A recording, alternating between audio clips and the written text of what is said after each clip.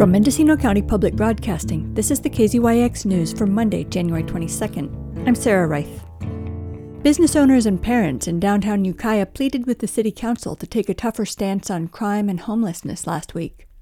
They reported that on Monday afternoon, 3 teenage girls were walking to the CrossFit gym on School Street when a known sex offender chased them. They called for a more aggressive law enforcement approach, including a beat cop and a stronger anti-loitering ordinance. Meanwhile, the council approved a contract up to $31,000 for Independent Investigative Consultants LLC to investigate misconduct allegations against the police department in hopes of restoring the reputation of the Ukiah police force. The investigator has worked with the city since 2018, and the contract is on an as-needed basis.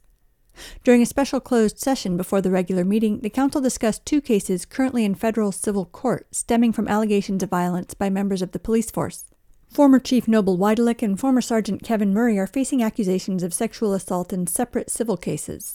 Arturo Valdez is bringing a police brutality case, also in federal civil court. During public comment on off-agenda items, Tracy Terriot told the council that last Monday, the girls were on their way to her business when the transient sex offender chased and threatened them. Local businesses aided them, called UPD. At the time, the families were told there was no crime committed, and he would only be held overnight. Upon arrest, UPD did take him in and ultimately held him on a parole violation and charged him with disorderly conduct.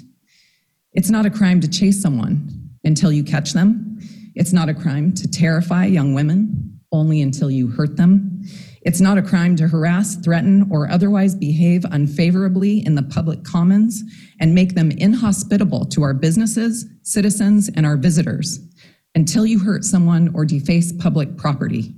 And this is not an uncommon event. The man alleged to have chased the girls was arrested in 2015 on charges of felony assault with intent to commit a sex offense and felony attempted kidnapping after trying to abduct a 17-year-old jogger.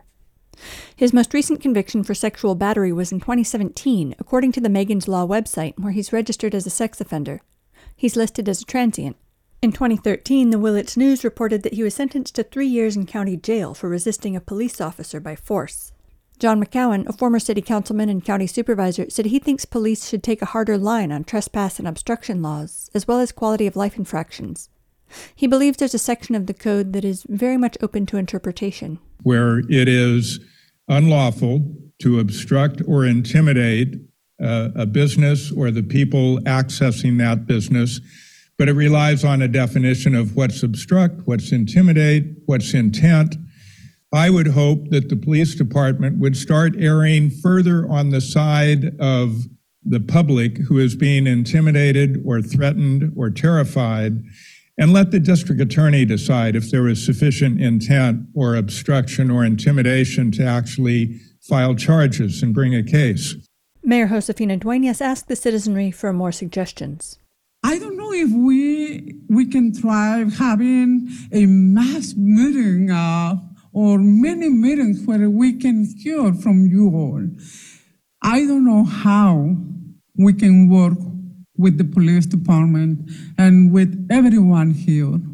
Maybe make a new ad hoc just to provide more safety for the kids and the ladies. I don't know. I really want to listen from you all. Make letters or just please approach us anytime. I'm concerned about that. In regards of the homeless, I want all of us to understand that as human beings, we are being raised in different kinds of backgrounds. She said at one point in her life, she was followed regularly on her way to work. While going to another restaurant in Gobi Street, I was being followed by a colored person every day.